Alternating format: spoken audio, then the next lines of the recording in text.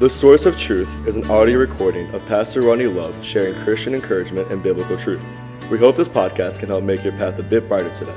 Psalms 119:105 says, "Thy word is a lamp unto my feet and a light unto my path." Well, good morning and welcome to the Source of Truth podcast on this Tuesday morning.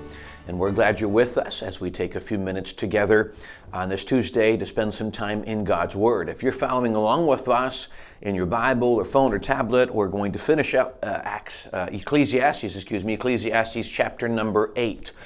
So we're going to be in Ecclesiastes chapter number 8, going from verse 14 to verse 17. Most of this chapter is kind of dealt with as Solomon's working his way to know wisdom and to know knowledge, or kind of moving from the vanity of life without God, without following God, to the wisdom, to seeking wisdom.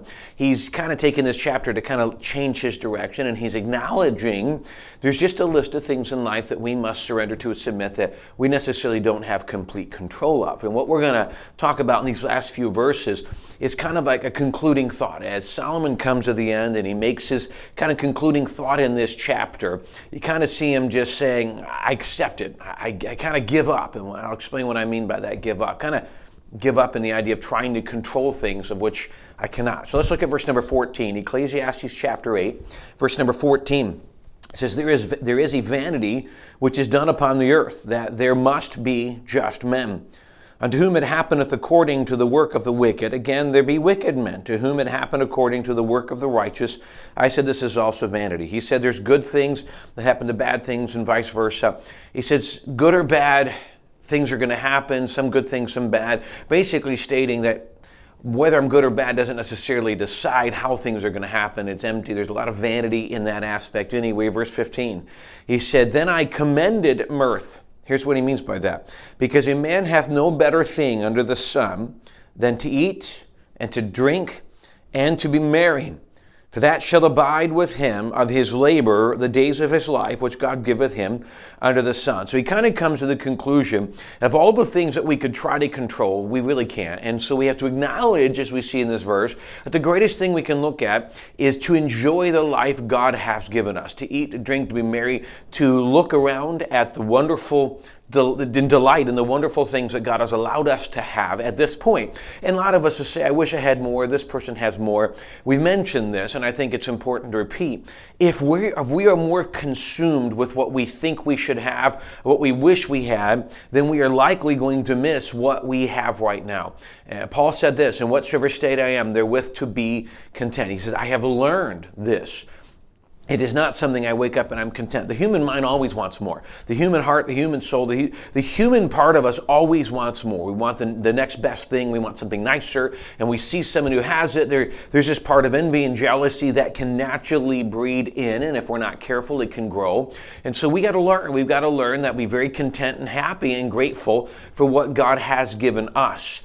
And then we do that when God gives us more, we can be content with that. But if we're not looking at what God has given us, the ability to go earn money and what He's allowed us to have with the money we have, if we're not content with that, by the way, if we're not content with what we have, we will never be content with what we can get.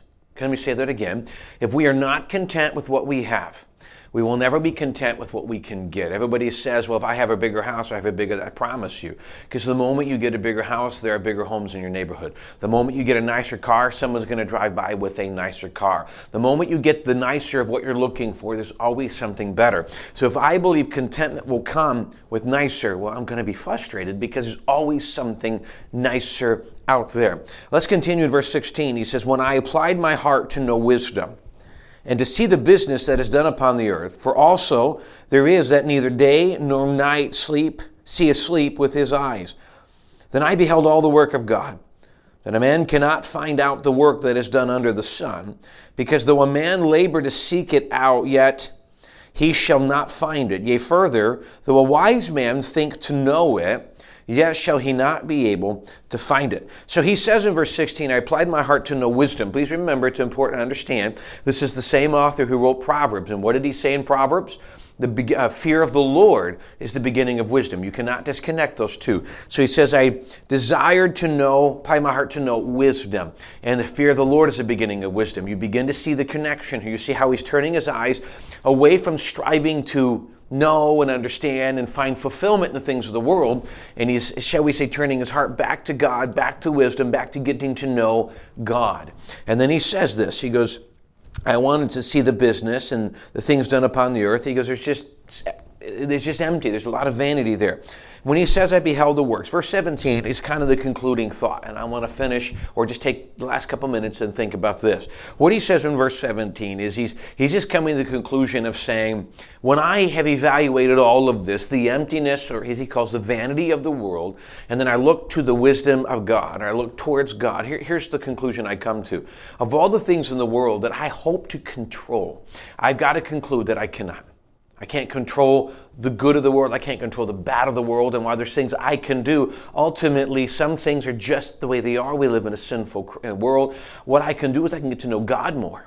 I can seek wisdom more. But ultimately, he says, I kind of have to throw up my hands and say, I give up. And what I mean by give up is I give up trying to control. I give up trying to figure things out. A lot of, we talk about this, and we talk about this in church, and it's very true. One of the cores of anxiety, depression, and things of that nature is fear.